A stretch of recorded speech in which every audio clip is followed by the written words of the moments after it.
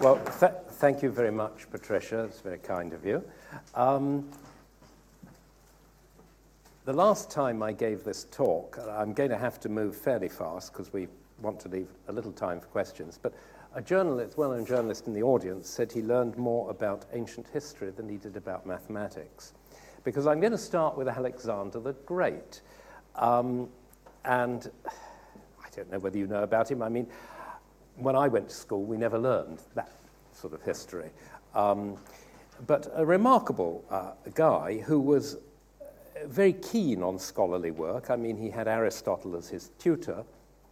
And when he was 20 years old, his father was assassinated, his father the king, and he had to put down revolts and things. And yet, within 2 years, he had got together an army of different Greek states and crossed Asia Minor, over into Asia Minor, to beat the Persians. Remember, the Persians had earlier sort of attacked Greece. The Battle of Thermopylae is a famous one, which will be 2,500 years anniversary in 2021. And that's the place where 300 Spartans died to the last man to defend Europe from the invading armies of the Persians. The Persians had a fantastic empire, and Alexander conquered the whole empire. Now, you see why I'm saying this in a minute. See, first of all, he became king of Macedon, but very soon he became king of Egypt, because Egypt was part of the Persian Empire. And even before he'd conquered the whole Persian Empire, he took Egypt. And there are many interesting stories involved there. But eventually, a couple of years later, he took the whole Persian Empire and became the great king of Persia. And he died a young man. I mean, I think, what was his age? 32 when he died. After his death, his generals divided the empire between them, and the person who took over Egypt was his general Ptolemy, later known as Ptolemy Soter. The reason he's known as Ptolemy Soter, he's also known as Ptolemy I, because there were lots of Ptolemies. 1, 2, 3, 4, 5, 6, you know. The Rosetta Stone is Ptolemy V, and those who have been to the opera Giulio Cesare will meet Ptolemy XIII. You know, there are lots of these Ptolemies. And eventually the dynasty collapsed with Cleopatra, but that's another story. Ptolemy Soter was called Savior, Ptolemy's Savior, because he saved the island of Rhodes from an invasion by the king of Cyprus. And they gave him the title Savior. And they built a huge monument there called the Colossus of Rhodes, which exists no more. One of the great seven wonders of the world, even after it had collapsed, which happened fairly shortly after it was built, actually. It was still one of the great wonders of the world. Ptolemy, we think it's Ptolemy I who founded the great library of Alexandria, where Euclid worked. We don't know. We know about Ptolemy, we know about Alexander, we know about all these sort of famous generals and kings and so on. We know absolutely nothing about Euclid. I mean, we don't know where he was born, we don't know when he was born, we don't know the circumstances of his death, we don't know when he died. There's a famous quote here that I put when the king asked him if he could, give a sort of neat explanation of his geometry. He said, "There are no royal roads to geometry."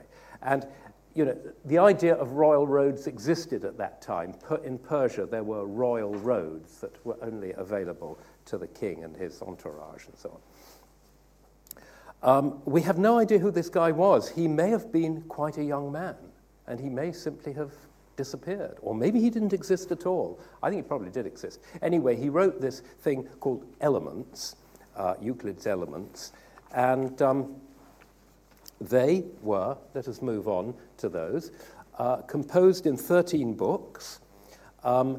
This is really extraordinary stuff because it's the greatest textbook of all time.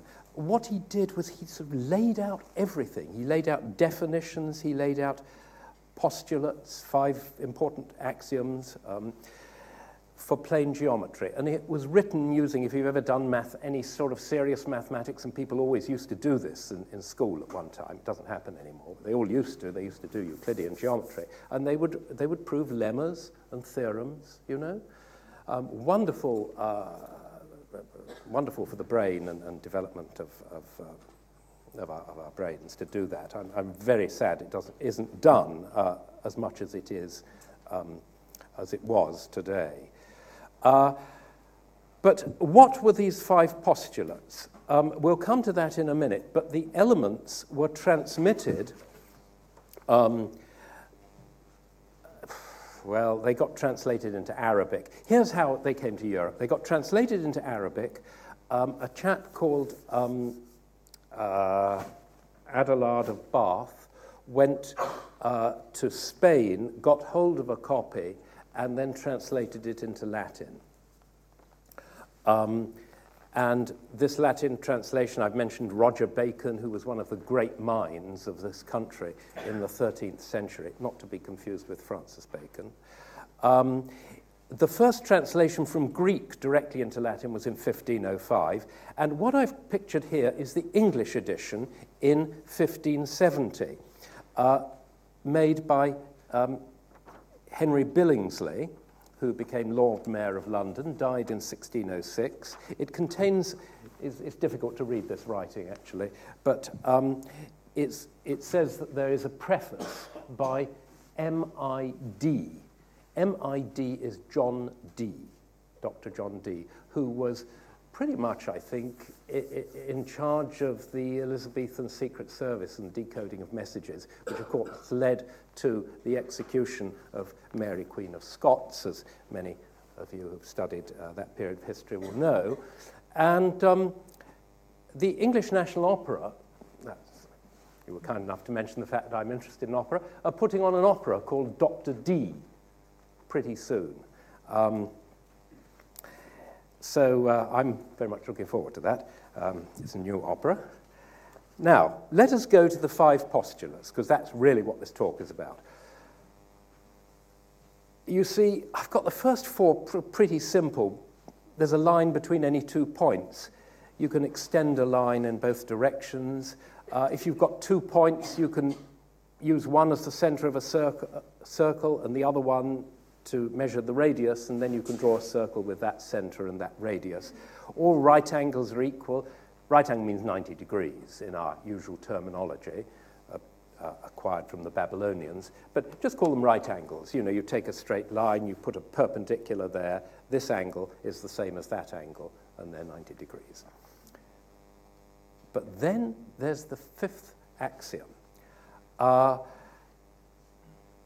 You can read it here, and you probably read it and say, oh, I'm not sure I've quite got that. So why don't I give you a picture? That's the picture. So these lines L and M are sort of, so to speak, not parallel. You see the sum of these 2 angles, alpha and beta, is less than 180 degrees. And in that circumstance, the axiom is that these 2 lines, L and M, will meet. That's an axiom. And when Euclid wrote his Elements, he tried to prove as much as he could without using that axiom. But eventually he had to, he went so far with his theorems, but eventually he needed this axiom. And many people since then wanted to get rid of this axiom. They felt it wasn't really necessary. I'm only going to mention a few of these people.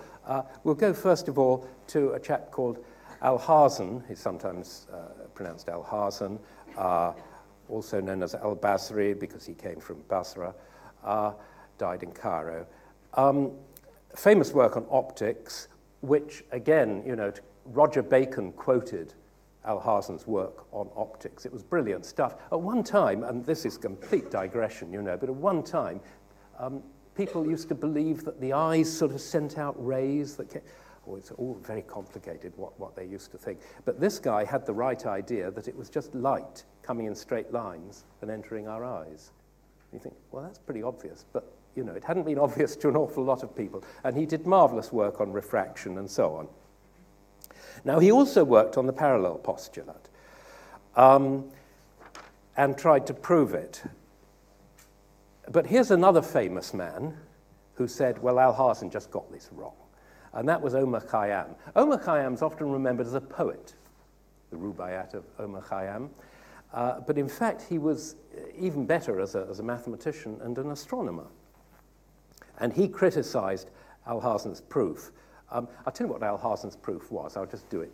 He took a straight line, and he took a little perpendicular line of a certain length, and he moved that perpendicular line, keeping it perpendicular to the straight line, like that.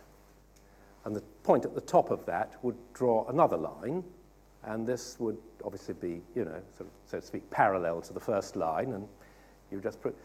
But Omar Khayyam said, this is nonsense. This really is nonsense. And it is nonsense, actually. The idea of having points move is okay. I remember when my son was doing a brilliant geometry course at school, he explained a proof to me where points moved along here and another point moved along there and so on. And his teacher said, no, this is quite wrong. But he insisted it was right. And I examined this proof in some detail and said, if you just rephrase it, and he did, went back to his teacher, and the teacher said, that's good, which shows he had a good teacher. Some teachers wouldn't do that, but excellent teacher. Anyway, to jump forward to the 17th century, well, actually the 18th century too, an Italian mathematician called Girolamo Saccheri thought he had proved Euclid's fifth axiom. In other words, he thought he could prove it from the other four more basic axioms.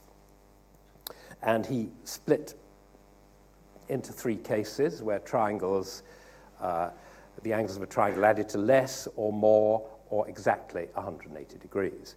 And then he had to eliminate the first two cases. And he published this in a book, which came out, if you read the date on here, I think there is a date on it somewhere, isn't there? Yes, right down there at the bottom, you see, in Roman numerals, 1733. That was the year he died. Bit of a shame, really, because it was wrong.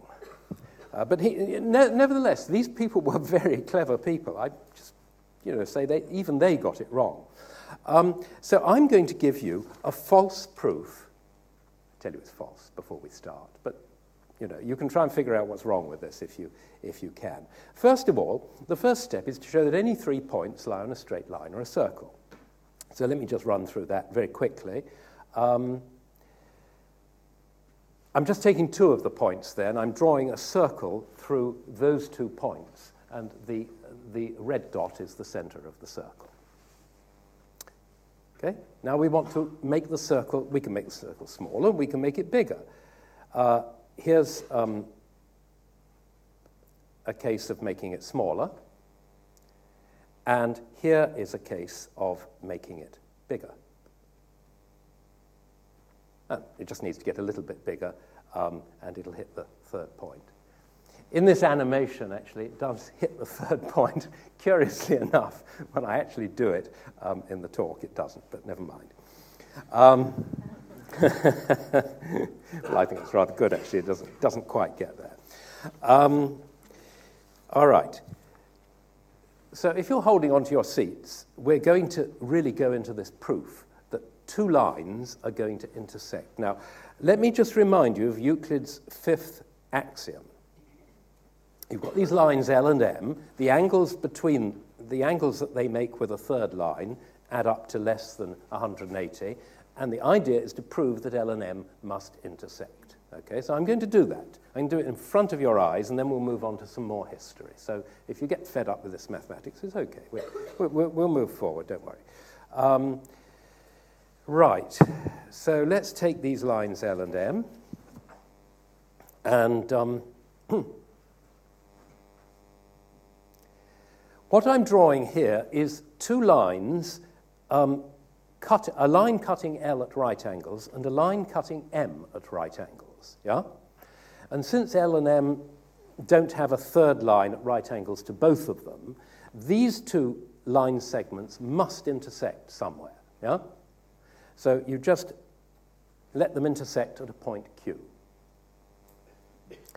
And you take P to be the point opposite Q across the line L, yeah? and R is the point opposite Q across the line M. And that length of QR is not necessarily the same as the length of QP. I know it looks like that in this picture, but it doesn't have to be. That's completely irrelevant to the proof. Okay. Now, let us move on. We're trying to get a circle that goes through those 3 points, P, Q, and R. First of all, let's think of it this way. You take a circle through P and Q, which has its center, of course, necessarily on the line L. You take a circle through Q and R, which has its center on the line M. And you make these circles bigger until eventually you will get a circle that's bigger than either of them, and it'll go through P, Q, and R. So the center, as you make these circles bigger, the center will move, the center of this one, of the top one, will move down the line L. The center of the bottom one will move along the line M.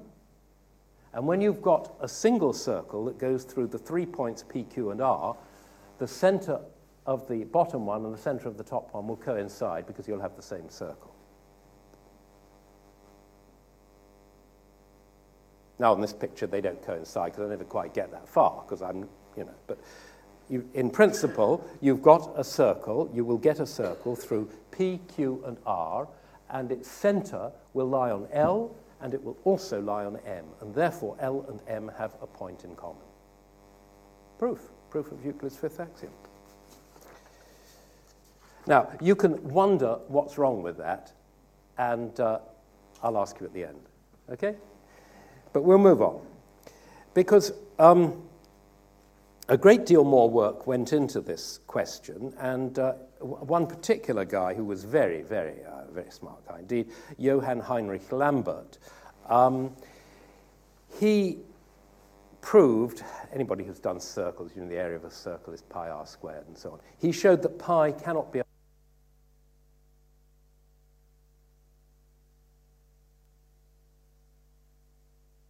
Okay, are we back again? Yes, sorry about that. I must have touched the button. He proved that pi can never be written as a fraction. Many of you who went to school, particularly old days, when we used to deal with fractions a lot because we didn't have calculators, used 22/7 as a good approximation for pi. There are better approximations. 355/113. You try it on the calculator. It's pretty good. Okay, there's a way of getting these approximations. We won't go into that. Anyway, Lambert, now I've said here, he showed that area of triangular hyperbolic plane. He imagined that you had a plane that didn't satisfy Euclid's fifth axiom, and then he showed that the angles of the triangle would add up to less than 180 degrees. We'll come back to that later. So, like Moses, he saw the promised land, but never entered it. He died in 1777. And then I just want to mention another chap, Schweikart, who was a friend of Gauss. Now, we'll talk about Gauss in a minute, because he was, well, arguably the greatest mathematician since Newton, at any rate. One of the three greatest of all time. As I often say. Actually, somebody once said to me, it's a funny story, this was in America, this chap was a lawyer, and he said to me, tell me, who are the three greatest mathematicians of all time? I'm sort of, question out of the blue. I said, well, I don't know, I suppose Archimedes, Newton, and Gauss. He said, why do you guys always give the same answer to that question? And yeah, so anyway, I think somebody wrote a book. He had quite fairly strong opinions, and that was his opinion. But Archimedes and Newton were fantastic. They really were fantastic, but so was Gauss. Anyway, he wrote a letter to Gauss saying, this being assumed, whatever, he made some assumptions about the existence of a plane that wasn't Euclidean. the sum of the angles in a triangle is less than 180 degrees. It becomes less as the area of the triangle becomes greater, and etc. Let me just talk about Gauss now.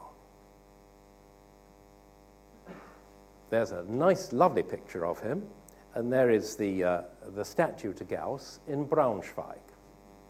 I've been there, I've seen the statue, and I've been around the back of the statue. And if you go on the back of the statue, you find there's a 17-point star. Because when Gauss was 19, he proved, well, he didn't just prove, he showed how you could construct a 17-gon, a regular 17-gon, a regular polygon with 17 sides. You maybe, in school, you might have constructed a regular triangle. You can construct a regular pentagon with 5 sides. You can't construct a regular heptagon with 7 sides. I was talking about prime numbers there, but anyway, but you can do a regular 17-gon. The reason is that 17 is a power of 2 plus 1. It's a prime number which is a power of 2 plus 1. There aren't many of those. But anyway, I digress. This man, who, one is just amazed at what Gauss did in his life, but at any rate, he discovered the hyperbolic plane. But he didn't publish it because he knew that it wouldn't really be accepted, you know, and he'd be in an awful lot of controversy and everything else. So he intended that these papers of his should be published after his death. So who did discover the hyperbolic plane? Well, let's go to Farkas Bolyai, this is a Hungarian mathematician, Bolyai. He was a friend of Gauss's. They went to university together. And he was, unfortunately, very poorly paid, and he wrote and published dramas while he worked on his mathematical masterpiece. He tried to dissuade his son from ever going into the study of the Euclid's fifth axiom, and he said, detest it as lewd intercourse. Can deprive you of all your leisure, your health, your rest, and the whole happiness of your life.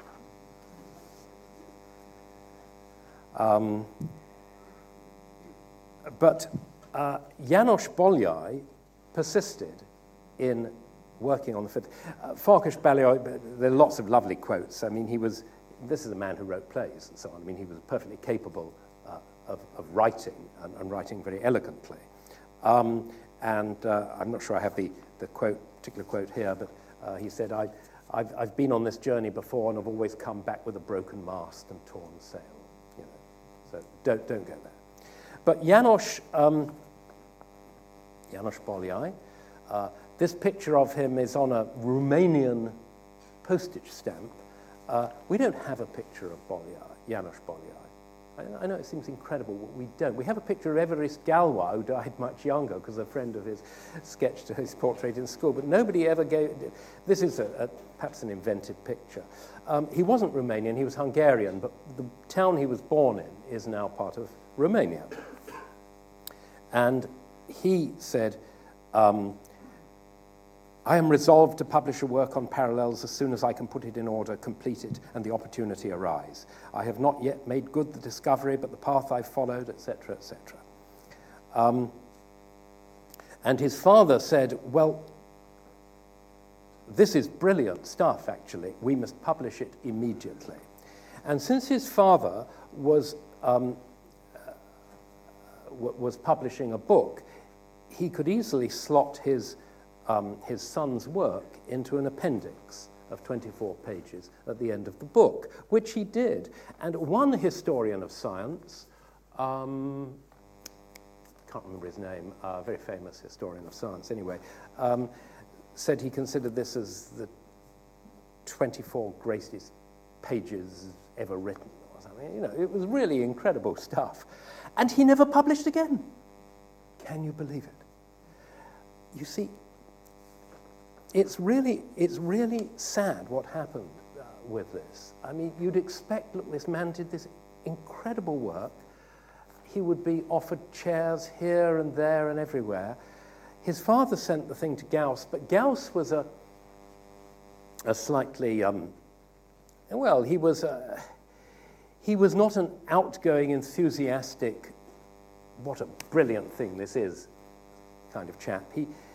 What he wrote back was, and this was read to János, who took it badly, "If I commenced by saying that I am unable to praise this work, you would certainly be surprised for a moment." This he wrote back to Farkas-Bolyai. "Indeed, the whole contents of the work, the path taken by your son, the results to which he's led, coincide almost entirely with my meditations, which have occupied my mind partly for the last 30 or 35 years, and so on and so forth." So János just felt, I did all this stuff, and it's already been done. I mean, he was really despondent, and he never recovered. Very, very sad. But you see, all this was in the air. I mentioned Schweikart, I mentioned Lambert, and so on. This was sort of in the air. And Nikolai Lobachevsky, a Russian, also discovered this hyperbolic geometry independently. And he had no better fortune. I mean, he became head of his university, and they got rid of him. I mean, it is quite incredible. It's almost as if there was a curse on this, It's like the assassination of the Kennedys. It's a sort of cursed thing, and you can't win. You just sort of mustn't do anything here at all. Anyway, but I don't believe in curses. I was in Egypt recently, and they tell you this big story about how Howard Carter discovered Tutankhamun's tomb, and all the workmen who worked in it all disappeared, and so on. I don't really buy this. Anyway, let me go on to go back to Saccheri's triangles. I remember once, and I'm saying this to people who may not know these things, mathematics students. I didn't know this stuff when I was a student, not even as a graduate student. And a very famous mathematician came to Chicago and gave a talk on the hyperbolic plane, and said that the area of a triangle was proportional to 180 degrees minus the sum of the angles of the triangle. I was absolutely mind-boggling. I thought it was mind-boggling, that. Absolutely incredible. I mean, even if you send those corners of the triangle out to infinity, you'll still only get the triangle being a certain size. That's why we tend to draw them with sort of concave lines like that. Okay, so what's the difference between the Euclidean plane and the hyperbolic plane? Well, in the Euclidean plane, if you have I've sort of condensed the whole Euclidean plane into a disk here. And I've taken a point on the boundary of the disk, in other words, a point out at infinity. And I've taken all the lines that go to that point at infinity. So if that's the North Pole, these are all the lines that are going north. The direction is north. And they all end up at the sort of North Pole at infinity.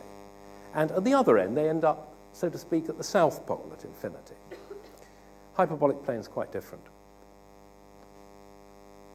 There are lines emanating from the same point, and they end up... These are straight lines. I know they look curved on this. Straight lines, and they end up all over the place, anywhere around the boundary. This is called the Poincaré disk model of the hyperbolic plane, and I'm just sort of really mentioning this perhaps for mathematics students. It's a very interesting model of the hyperbolic plane, where the lines are... Oh, that's funny. It didn't... The lines, if they go through the center, the straight lines look like straight lines. If they don't go through the center, they look like curved lines. But they are curved lines which are arcs of circles that meet the boundary at 90 degrees. Here are a few examples. This is a wonderful representation of the hyperbolic plane. And whenever lines cross, the angle at which they cross is always exactly the same as the angle they should cross at in the hyperbolic plane. It's a very useful thing, this Poincaré disk model. But I must finish now. There's another model called the upper half plane model. I think I'll just skip that, actually. What goes on in the hyperbolic plane, the reason the lines don't meet is here are the two lines L and M crossing a third line at angles alpha and beta, which add up to less than 180. But you see, they sort of drift off and go off to infinity, completely different ways. So what was wrong with my proof?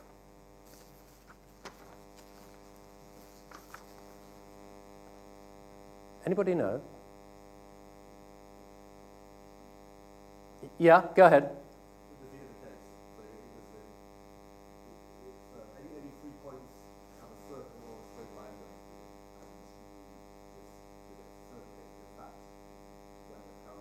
Yeah, actually, well done. Congratulations. I think you've hit the nail on the head there. It is exactly that point, that any three lines lie on a straight line or a circle. And what I did was I gave you a very sort of hand-wavy proof. Well, you see, you make the circle bigger and bigger and bigger, yeah? And there's a limit, you see. What happens if I take the model of the hyperbolic plane given us by Poincaré, the Poincaré disk model? Here are the 3 points in blue. There's a line going through 2 of them. And you can, I haven't got all the circles on there because the picture would just get too messy. I've got the biggest circle you can get that goes through those 2 points, the 2 lower points there. The biggest circle, because it goes right out to infinity. Its center is out at infinity, believe it or not. And the circle, so to speak, goes through infinity as well. That's the biggest, and it never hits that 3rd point. So that was a hand-wavy proof. But, you know, people did this kind of thing in geometry at one time.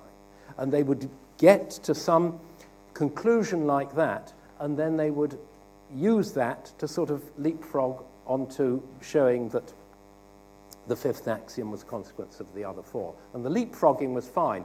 What was wrong was their starting position that they managed to get to.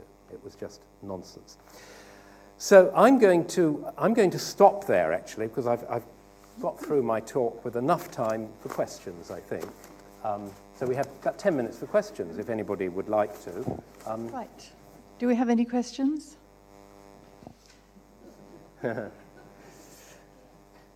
Yes, we have one. Yes. Yes. You said it's only coincidence that that point's in the middle, but it seems to me, how can it avoid being in the middle?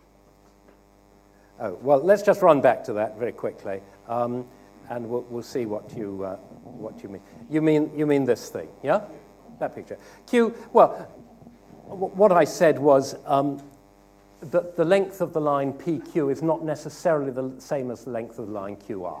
You've got one line, you've got another line, they will hit, they will meet. Okay? There's no question. I mean, that point Q, if that point Q could be, if you shifted this line over slightly to the right, then Q would be closer to the line L than it is to the line M. But when the chap who drew these pictures for me drew it, he did actually make them, I think, pretty much the same length. But that's just, you know, yeah. But I was very grateful to him for drawing the pictures, because I can't draw these pictures on a computer. So, yeah. Yeah, I came in slightly late, so I may have missed something. But yeah, you missed Alexander the Great. That's what you missed. All right, yeah. Yeah, I was almost going to go back to that and get a question on it, but go ahead, yeah. Nothing to do with Alexander the Great. I sort of get the feeling that somehow this is sort of cheating a bit, because surely when Euclid was doing his geometry, he would have assumed that you were talking about what we call a plane, which is a flat plane. Is there nothing in his assumptions that sort of relate to that flatness, or is it just yes, it's the 5th axiom. It really is the 5th axiom. And is that 5th axiom, which I think Euclid was a brilliant guy. I mean, he just, got it down to what he needed, nothing more than he needed. And the first 4 axioms are all sort of things that, you've got to start somewhere. You need them. And the 5th axiom, he really needed it. So that's what makes it flat. And there's nothing wrong with the 5th axiom. It's very useful for architects and all sorts of people. And of course, nowadays, I don't know if you keep in touch with what goes on in physics. I mean, I try to, but, they talk about dark matter and expanding universes and all of that stuff. What would happen if you made a triangle in the universe with the points millions of light years apart? Would the angles add up to about 180 degrees? Or wouldn't they? And the latest thing I read, probably in The Economist or something, so, you don't know. But it said that actually they would. That's the latest. So I don't know. We don't know, really, for the universe. And of course, on the Earth, it's not true because the Earth is curved. But in the ideal flat plane, which Euclid was dealing with, yeah, it's absolutely true. And, yeah, sorry, does that answer your question? Yeah. Okay. Any more questions? We should go back to Alexander the Great, yes. So was the hyperbolic plane, was that the moment that people realized that you could have a geometry that wasn't what we think of as kind of our normal spatial geometry? So they didn't have that idea before they had the example of the... That's right. That's a very good point. You needed the example. I mean, otherwise the whole thing is a bit sort of airy-fairy. If this happens, then that happens, and the angles of a triangle will be less than 180 degrees and so on. But can this happen? Because if it can't, then forget it. So you needed this example. It had to be constructed, and that was the great work that János Bolyai did. Of course, once that's been done, once the ice has been broken, then people can start discussing other sorts of geometry where things aren't flat. They can do not just two-dimensional geometry, but three-dimensional geometry. And a man called Bernhard Riemann in Germany devised a sort of multi-dimensional geometry where you could have curvature that would be intrinsic to the geometry. It wouldn't be curved in some bigger flat space. It would be intrinsic to the geometry. And that, of course, was absolutely vitally important to Einstein when he did his theory of relativity. Sorry, I've moved away from here, and I'm not supposed to, I know. When he did his theory of relativity, because in special relativity, space-time is flat. And there's a sort of glitch in special relativity. Not the right time to go into it, but you have to take account of acceleration, you have to take account of gravity. And once he did that, he needed to curve space-time. And it was all this Riemannian geometry that got used, these ideas that got used by Einstein in the general theory of relativity. So this was absolutely vital for the development, not just of mathematics, but of science, of physics. Thank you. Amazing. Any more questions? Yes, we have one over here.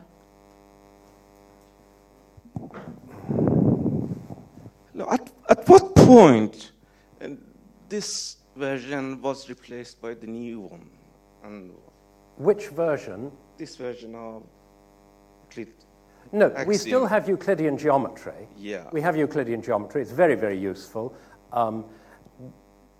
Students in school learn it, and if you go to a good school, they prove theorems and so on and so forth.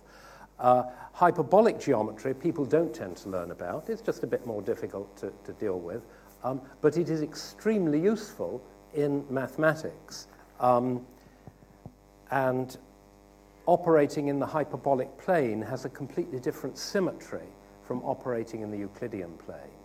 And it gets used in the study of symmetry in a way that I won't go into here. But both of them are useful. I understand that, but usually the fifth axiom has got a new version, that there is only one parallel outside.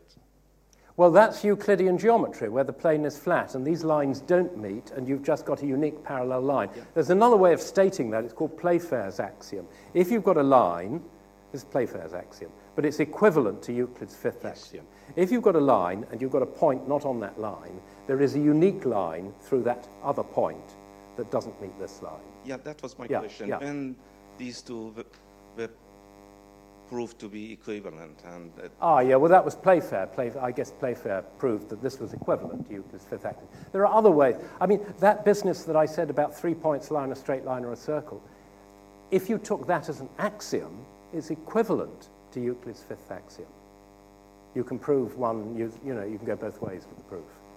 Well, thank you very much. I think we haven't any more time for questions. Oh, wait a minute, we've got one more here.